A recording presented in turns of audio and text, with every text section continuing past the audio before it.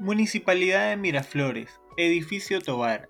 Ese fue el lindo lugar elegido por las WomenBiz para ofrecer al público en general una serie de talleres informativos sobre Web3 y otras tecnologías disruptivas.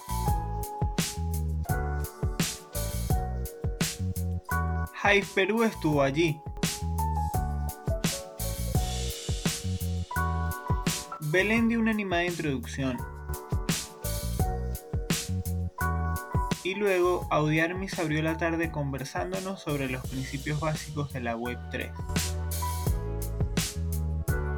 La cosa estaba a casa llena y todos manifestaban mucho interés. Laura Sánchez nos habló sobre certificados Web3 seguros y sobre su trabajo llevando educación en tecnologías disruptivas. Luisa Guapaya nos comentó acerca de los POAPs o Proof of Attendance Protocol, tema bien interesante y trendy. Brigitte Reinaldo, fundadora de las WomenBiz, nos enseñó acerca de las DAOs y su funcionamiento, casos de uso y plataformas afines. Súper útil. La gente estuvo muy entretenida. Verónica nos habló acerca de los NFT en los videojuegos y otros casos de uso en el mercado peruano.